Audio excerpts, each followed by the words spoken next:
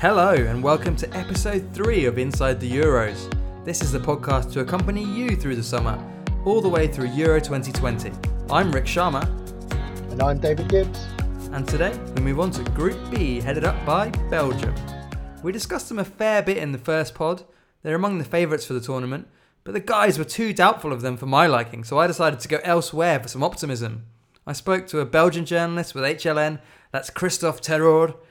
HLN in Ing E Land is his Twitter account. Very, very much worth a follow. Although it turns out he was actually thinking a bit more like Johan Vieri on the last pod.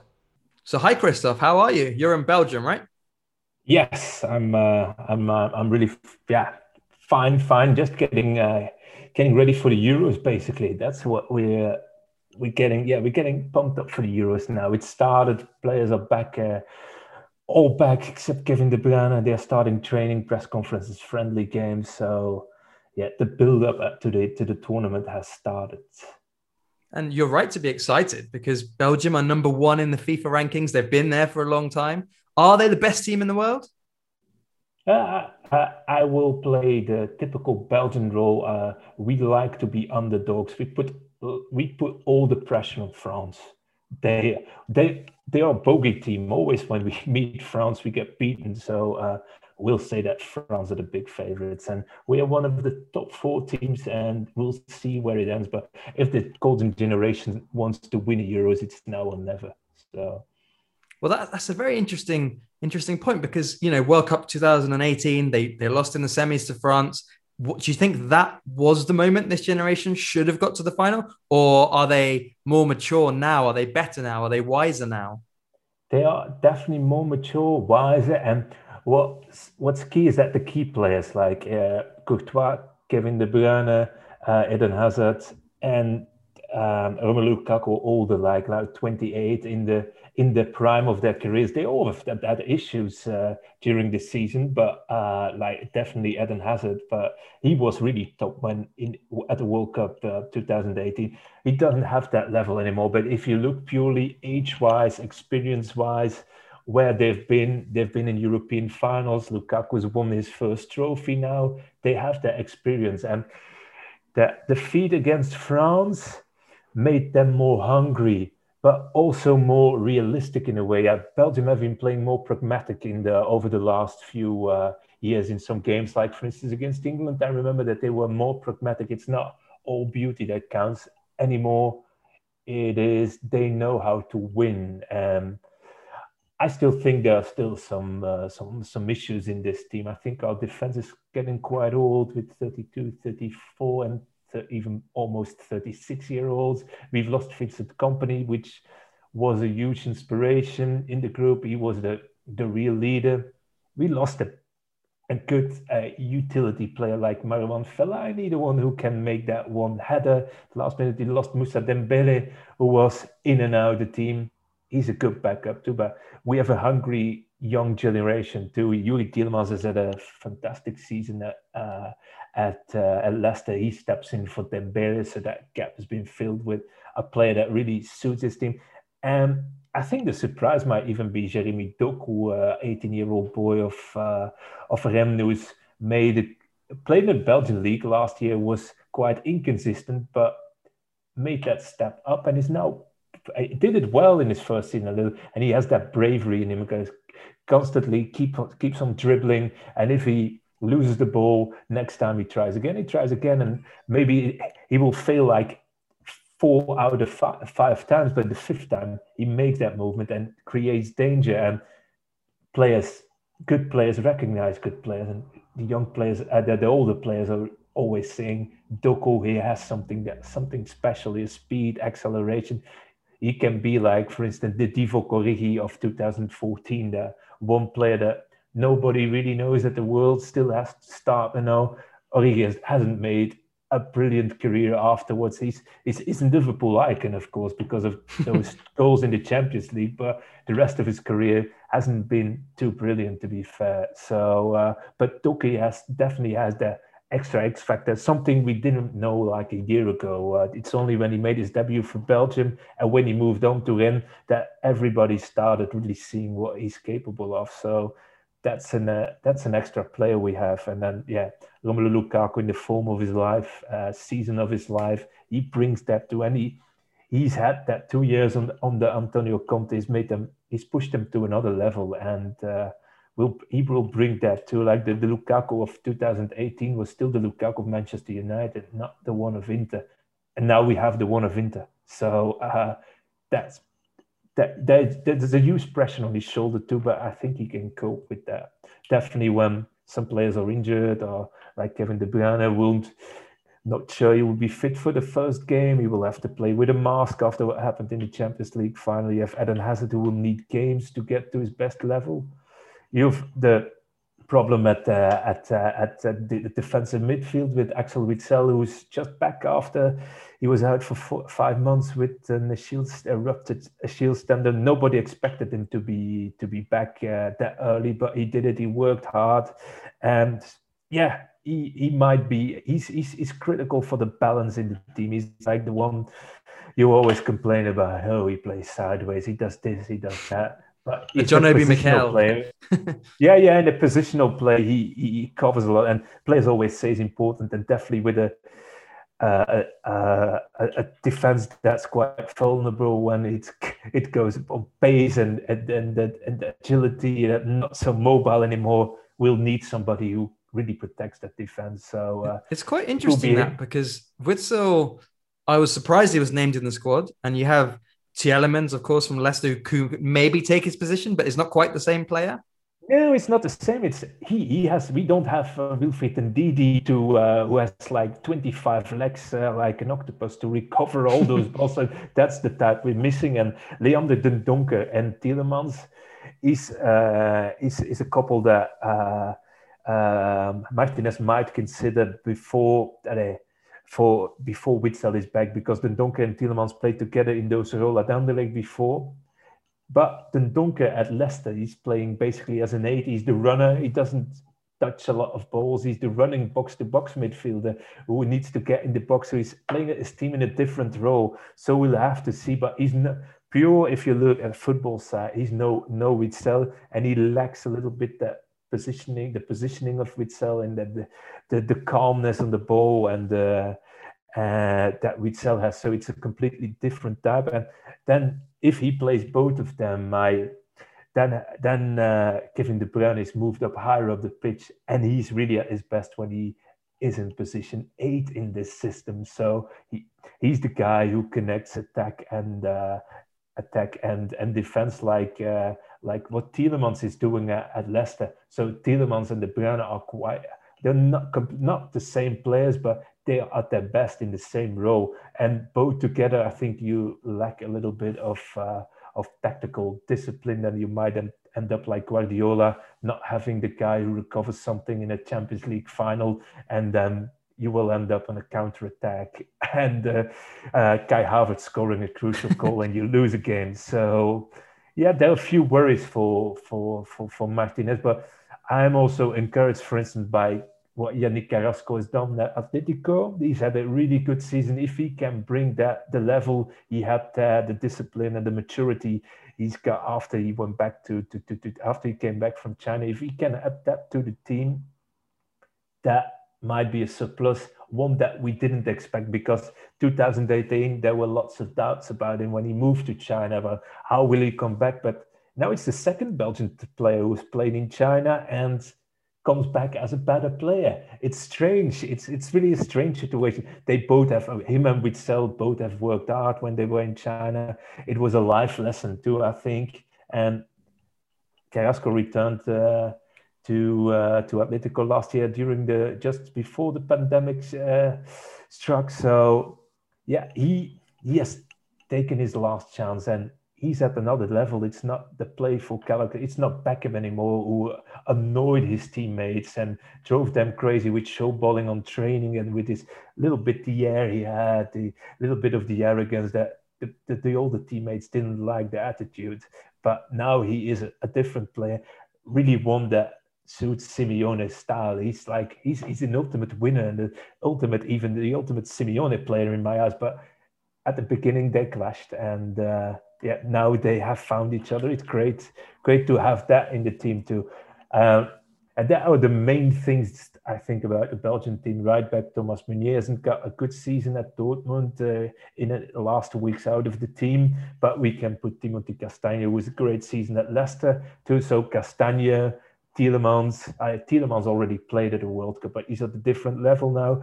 We've added Castagne to the team, who brings something different. You have a different Carrasco. You have Torgan Hazard, who has more experience.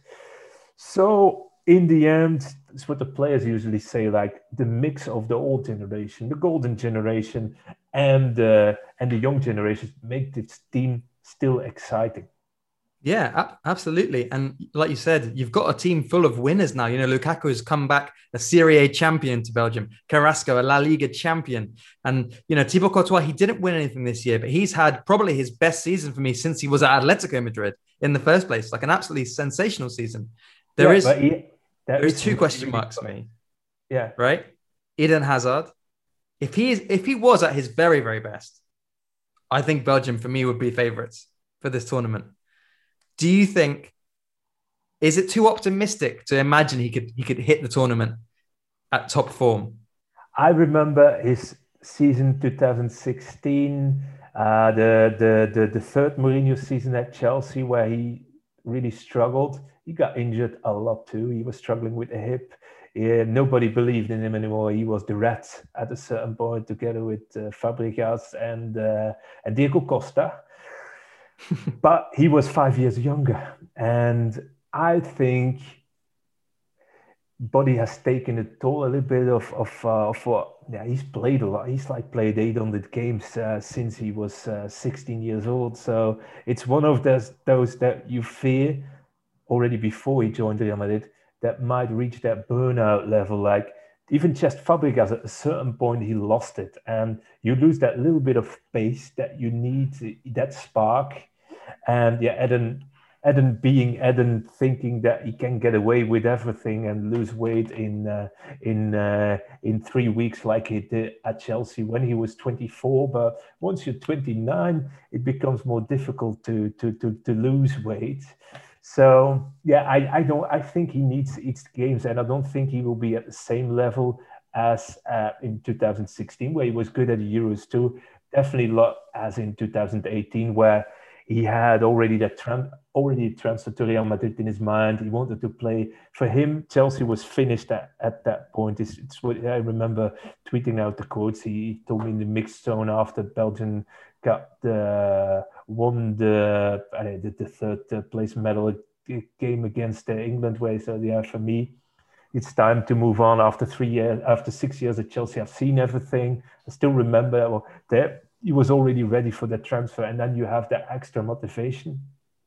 Still, he now has a point to prove. He will be focused, but I think he will still miss that spark. I can be wrong. It can be the best. It might be.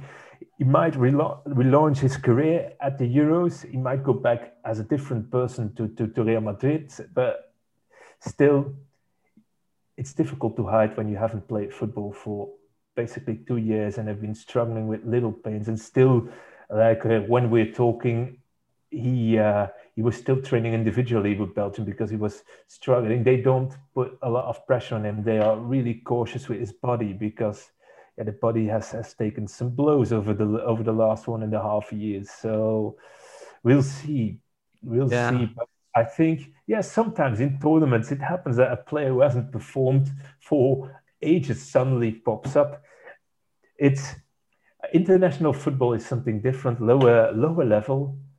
It's a lower level than club football. The tempo is not always that high, so he might find himself back. I really hope for him that he finds himself back, but it's for me still a question mark too. And I think in his head, it's a question mark too. Roberto Martinez said in an interview earlier this week that he's seen the best Eden Hazard of the last 2 years. I don't think a player believes that.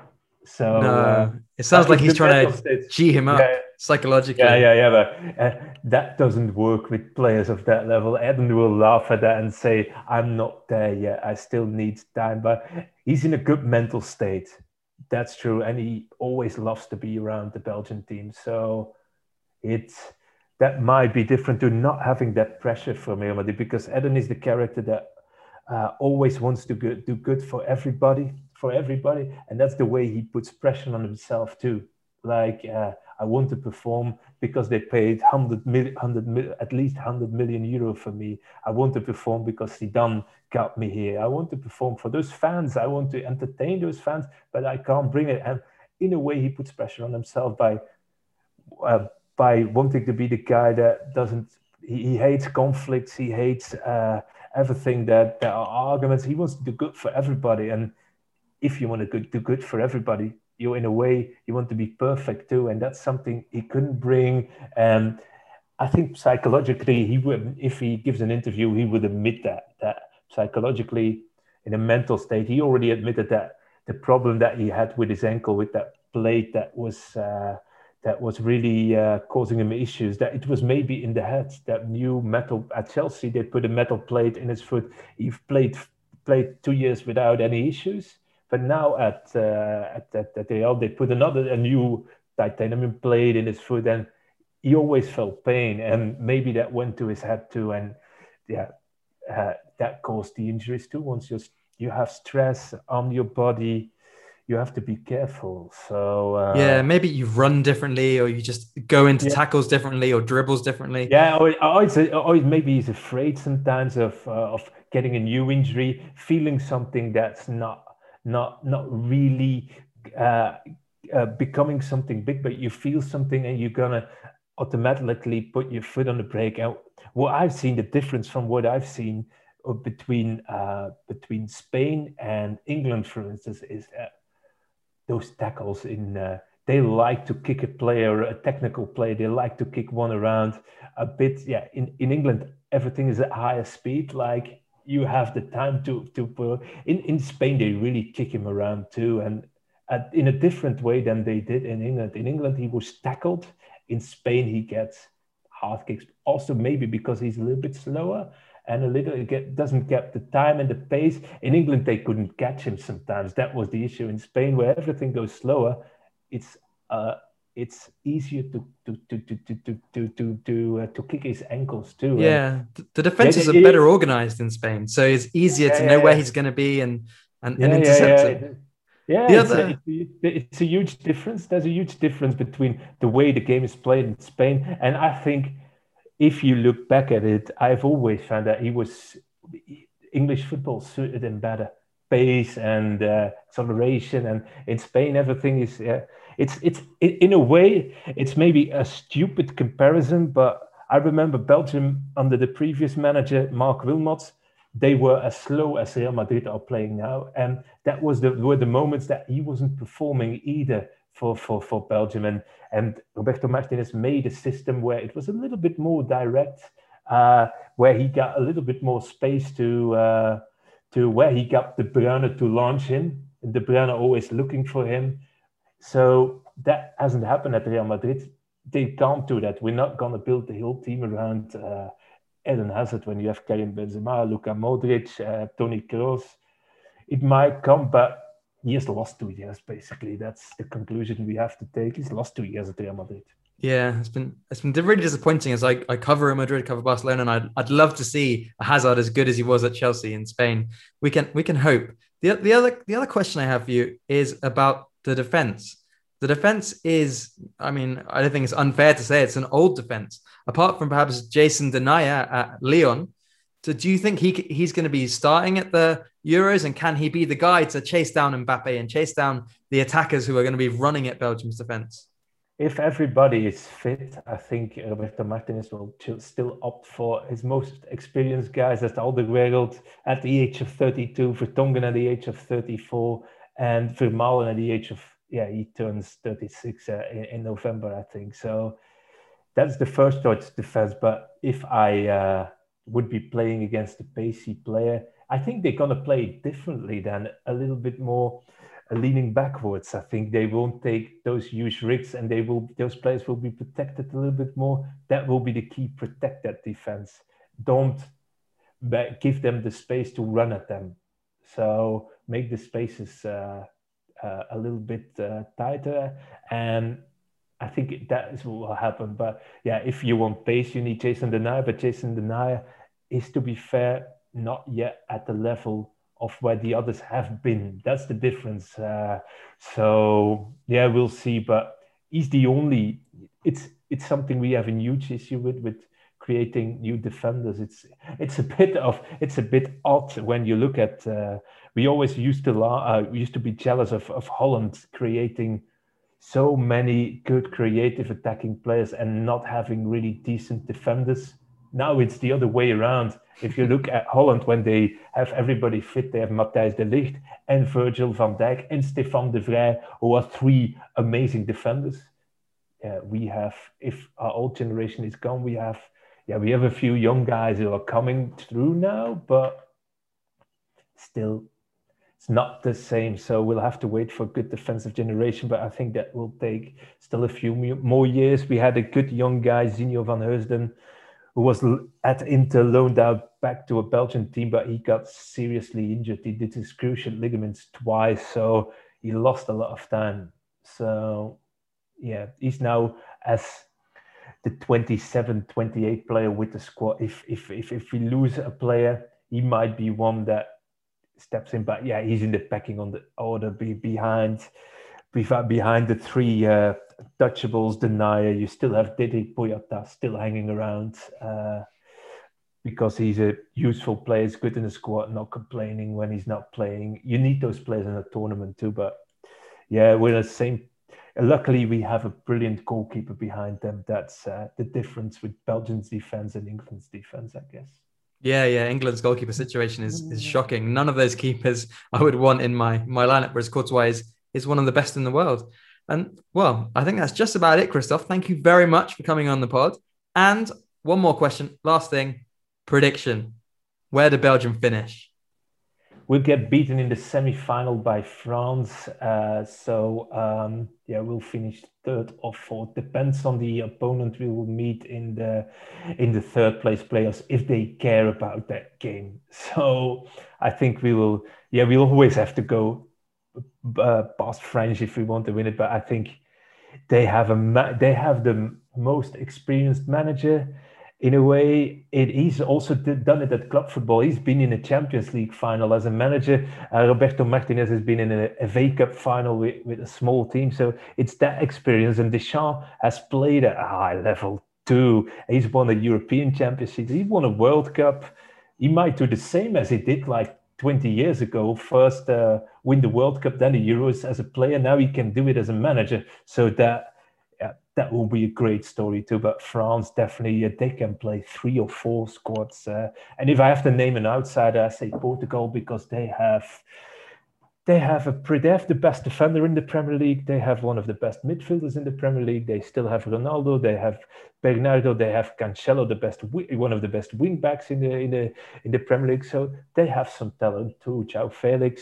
It's going to be a tight one. I'm looking really forward to see like the teams like Italy, where they are, because they were really good in all qualification games, but we don't really know where they are. And Italy, known to be tournament squad, to always have that team spirit, what you saw in their squad announcement, where it was the crazy show where they were all singing the national anthem at the end. That's what I really like that unity. Italy has something special in there, but I don't know where they are, because the qualifications for those tournaments always are like, for Belgium it was an easy ride, walk through the park to qualify. You don't really know where those teams are, and that's something we're going to see now at the Euros. So quite excited to see the really big teams, and we will have to beat Italy or France. I think if you look at all predictions, like you do the predictions yourself, you could go to the match schedule and you see France will win their group. If they win their group, we will meet, and we win our group, we will meet them in the semi-final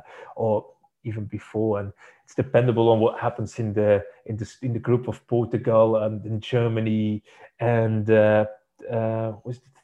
France. What happens in that group? It's that's the key group, because you can play. I think Belgium even can meet the third one of that group, but that can be Portugal, France. Yeah.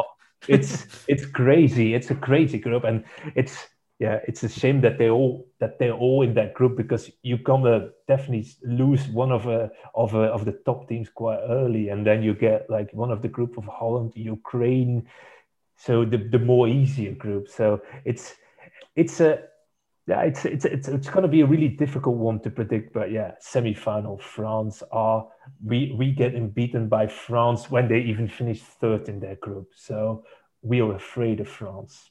That's basically it. Well, hopefully you don't get them too soon, and good luck to Belgium at the Euros. Yeah, I wish them good luck. I'm not. I don't really have that national feeling. I want them to win it.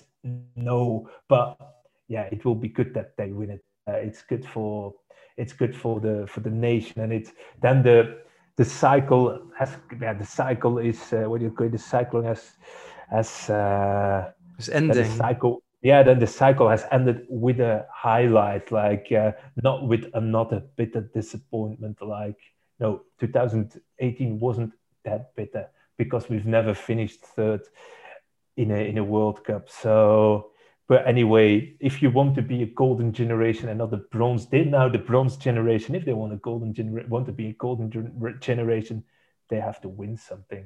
And yeah, otherwise we're just a continental England. So.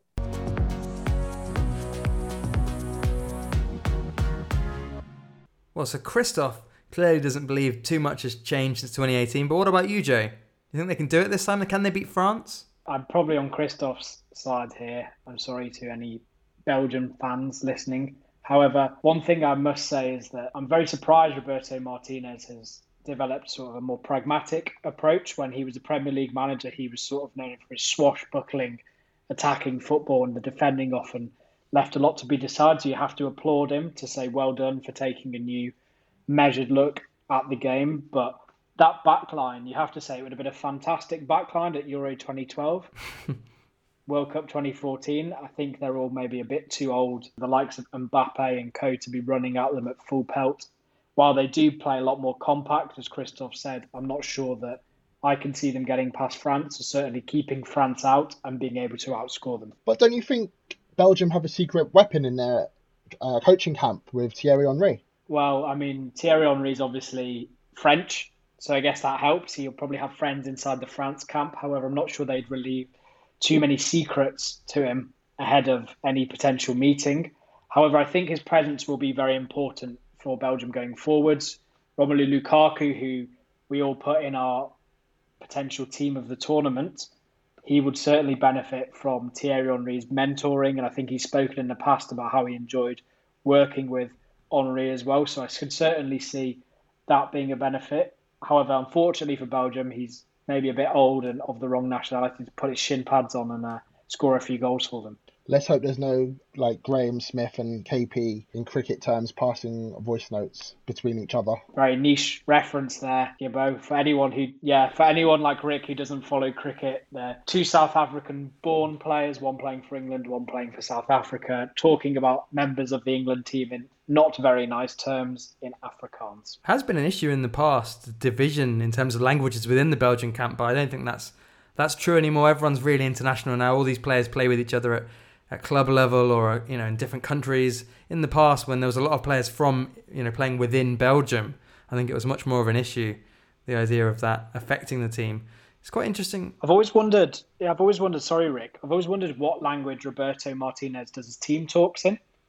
I'm assuming English rather than doing one in Flemish, which I'd be very impressed if he's learned, and then French, which is obviously a bit closer to his mother tongue of Catalan. So I'm always very interested with teams, and like Petkovic for Switzerland, I wonder what language he does his team talking in a multilingual country as well. Those little nuggets that really fascinate me. So if anyone can shed any light on that, please get in touch on social media. I'd be very happy to know. Yeah, we'll find that out and we'll reveal the answer in the next episode. I wouldn't surprise me if he's learned French, Roberto Martinez, because first, like you say, it's not too difficult to learn it when you know Spanish already. And secondly, he has embedded himself into the culture in Belgium really well. He's living there, and he became appointed technical director of the team as well as coach, because he's super interested in all the young players coming through, and he really is building something there at Belgium. Yeah, I mean, he's one of those coaches. He always did play a lot of young players at club level, and you can see that he's probably one of those coaches who was a player but didn't have the most successful playing career in terms. I mean, compared to you or I'm sure his playing career is off the charts. However, he was a lower league player, especially in Scotland. I think he spent a lot of time, as well as the UK or the rest of the UK and England. However, those kind of coaches. Yes, he did as well. Those kind of players, those kind of coaches who've had sort of lesser known playing careers. You look at Mourinho, AVB, Thomas Tuchel, even Jurgen Klopp. Those kind of people often make the best coaches, because the players who've had such good careers can't relate to players on a certain level if they think that they're not as good as them. There was a lot of talk about that back in the day with Glenn Hoddle at England, that he would get frustrated during training sessions that he could trap a ball and certain players couldn't. And you look at how it was gone for, say, Frank Lampard at Chelsea as well. He got fired, and they brought in Tuchel, who's one of those lesser known, more football freaks, football geeks, I think would be the way to describe the likes of Tuchel, Klopp and Martinez as well. Those people who just live and breathe football, and perhaps they live and breathe it so much because they didn't quite make it at the very highest level as a player. Look at Hansi Flick also. He won the Champions League with Bayern Munich, and he will be taking over the Germany squad come after the Euros. Yeah, another great example there. Jogi Löw as well, who of course had so much success with Germany, who'll be handing over the reins to Flick. I don't think he had any sort of notable playing career from memory. So yeah, there'd be quite a few coaches in the squad who didn't have that distinguished a playing career. But then on the other hand, there are actually quite a lot of coaches who had very good playing careers as well. So it'd be interesting to see how they do going forwards, and to see if the team who wins it would be like, say, Deschamps, who obviously had a garlanded career with France, lifted the World Cup as France captain, whether that experience at that top level will see him outsmart once again coaches who didn't maybe have that experience as a player.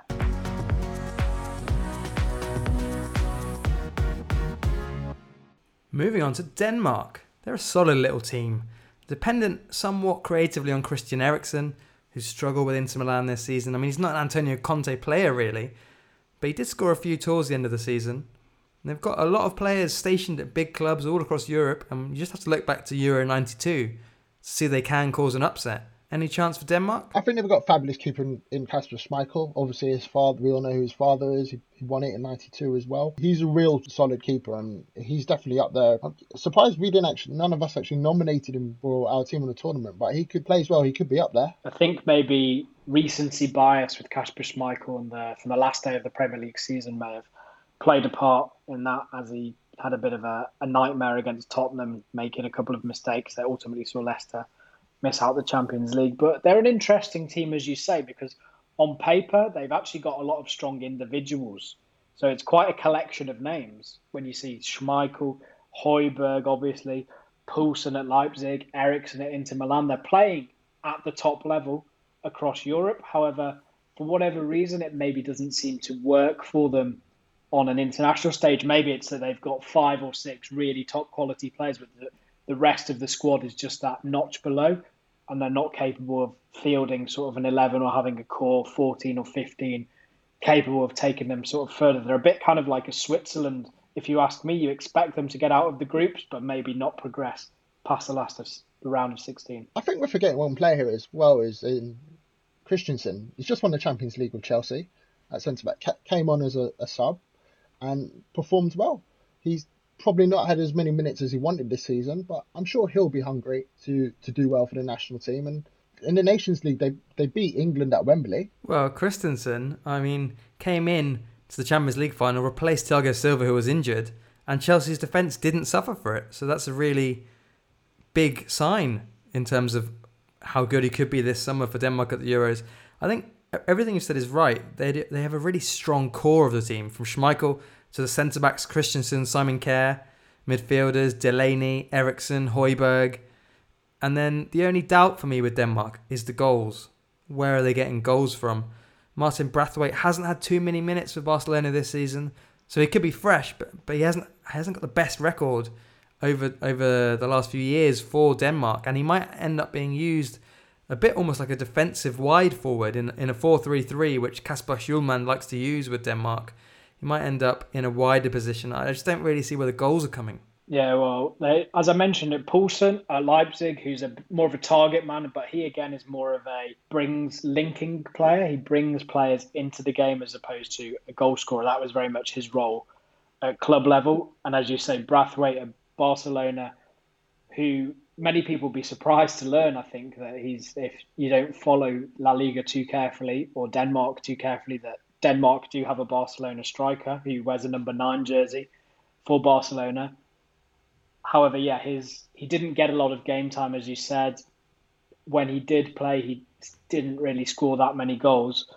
So you have to say that they are maybe a team who you're looking to sneak games 1-0. I think set pieces might be a good option for them, with the likes of Eriksson to take them, Christensen, Kaya, Højbjerg and co, all big lads to aim at. I think we're missing something here, and we don't want to necessarily write Denmark off. Don't forget, their under-21s were just in the tournament, knocked out by Germany on penalties a few days ago. But also in 2015, they finished third. They reached the semi-finals of the under-21 championship. And yeah, I don't like the comparison to Switzerland. I'm not saying it's not fair, Joe.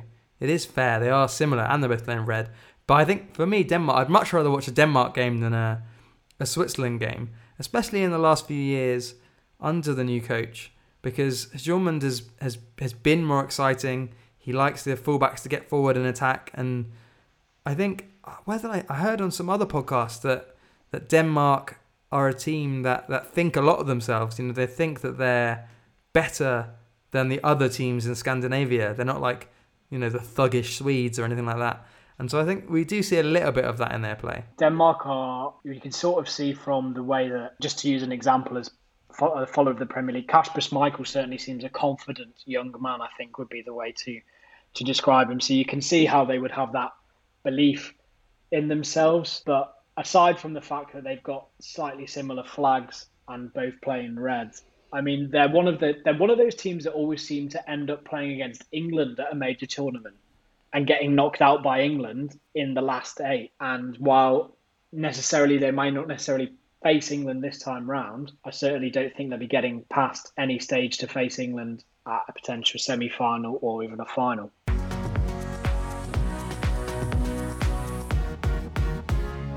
Next we go to Russia. Now they were good at the World Cup in 2018, but then it was in Russia. They knocked out Spain and were beaten in the quarters by Croatia on penalties, and I watched that in a hipster bar in St. Petersburg, and it was a wild night.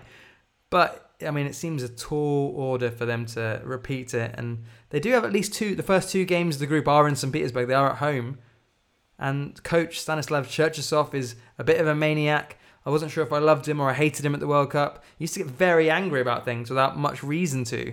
But he is the kind of guy that could inspire a squad to go on and do something big. Any chance with Russia? Yeah, we've got to say that they'll be hoping to channel the same home advantage that they did in the World Cup in 2018. I think that Russia, maybe as opposed to, you say a Switzerland or a Denmark, were one of the teams in 2018 who I really actually enjoyed watching and got behind at that World Cup. Obviously, I think that you always want a home nation to do well anyway at a major tournament because it makes the tournament better. There's just you were out on the ground there as well. I'm sure there's a real feel-good factor.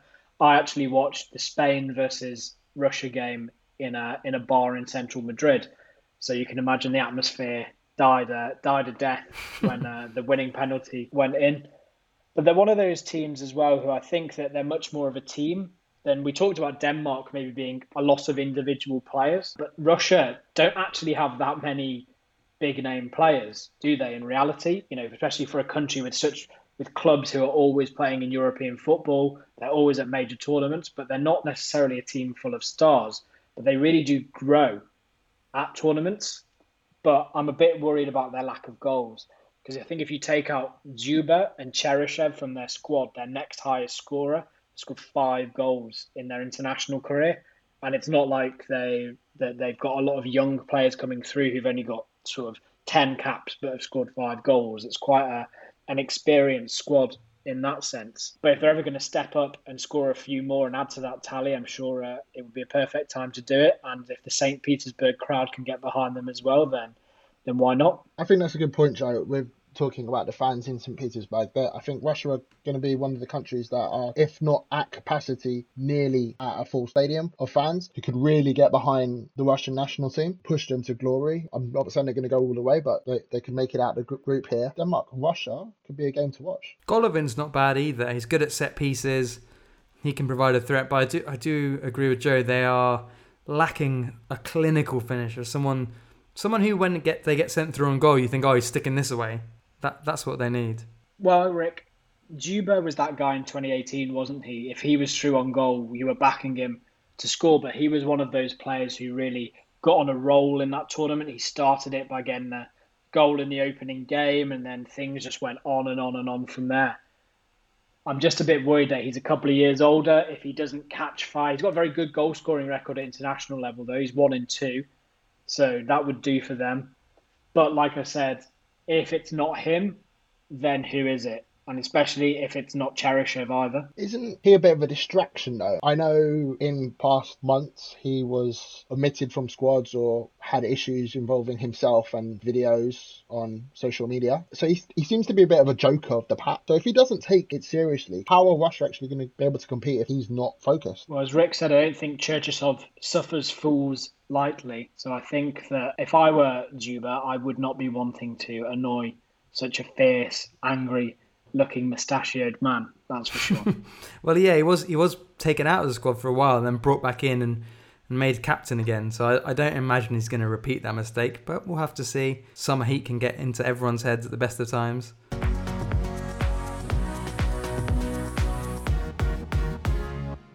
And finally, we move on to Finland. Everyone's written them off, including me, obviously. It's their first major tournament. The team is largely filled with unknown players beyond striker Teemu Pukki, but he showed with Norwich he can score past the best the Premier League has to offer, and their goalkeeper Lukas Hradecky with Bayer Leverkusen is quite good too.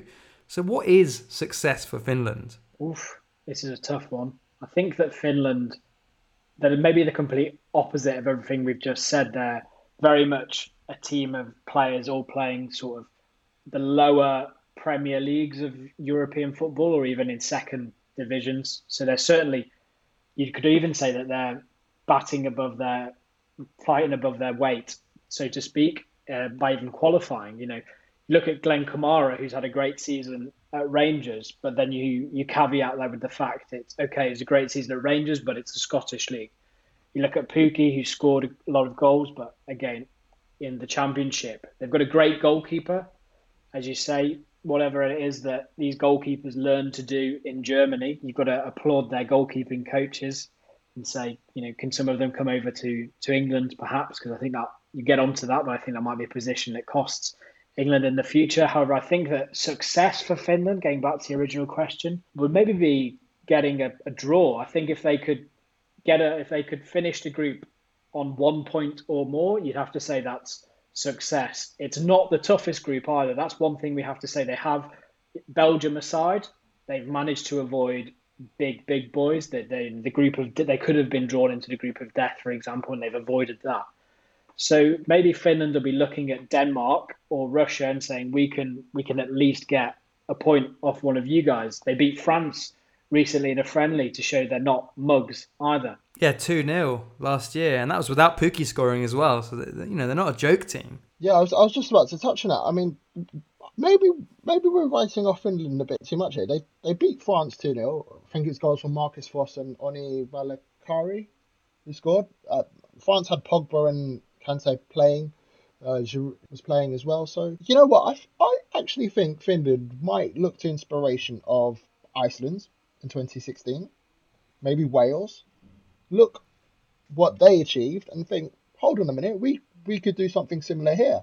I'm sure they'll have the whole nation behind them. Their first game is in Copenhagen. They've also got games in St. Petersburg, which they can just travel across the border. It's not far at all. So there could be some away or home support, if you want to call it like that, in that stadium that could spur them on. Yeah, they've got a good group for their travelling fans, as you say. Copenhagen, not a million miles away.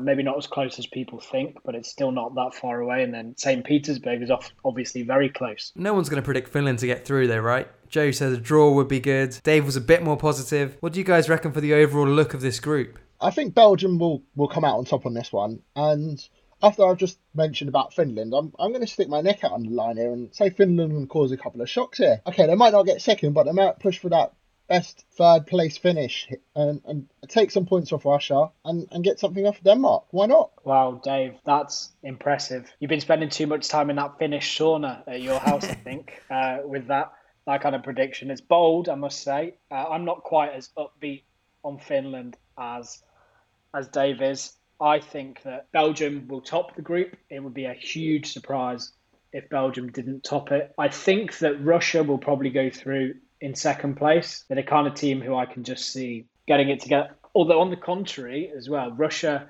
of the teams in the group, you'd say that the team that Finland probably had the best chance of beating is Russia. If Russia get into sort of get off to a bad start and they face a must-win game and then things just go into sort of a negative spiral, you're the kind of team you could see losing all 3 group games as well. Despite having just said I think that they'll come second, I could also see them coming bottom of the group as well. So I think that Russia will come second if they don't get into aforementioned negative spiral, and that Denmark will be one of the best third place teams as well, because I think that they might both finish the group on 4 points. Yeah, I'm more aligned to Joe's way of thinking. I'd say Belgium 9 points out of 9.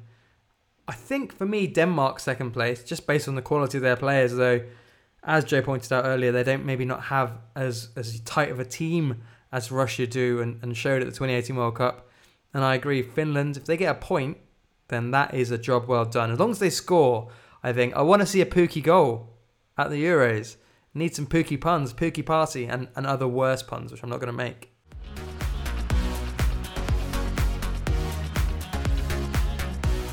And that will be all for today. Thank you for joining us. A pleasure to have you. Come back for more pods from us. Follow us on Twitter at Inside Euros Pod, on Instagram at Inside Euros Pod.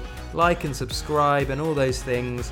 And if you're feeling like you've got spare time, then pop onto Apple iTunes and give us a review. We'd really appreciate it. Thank you. See you next time.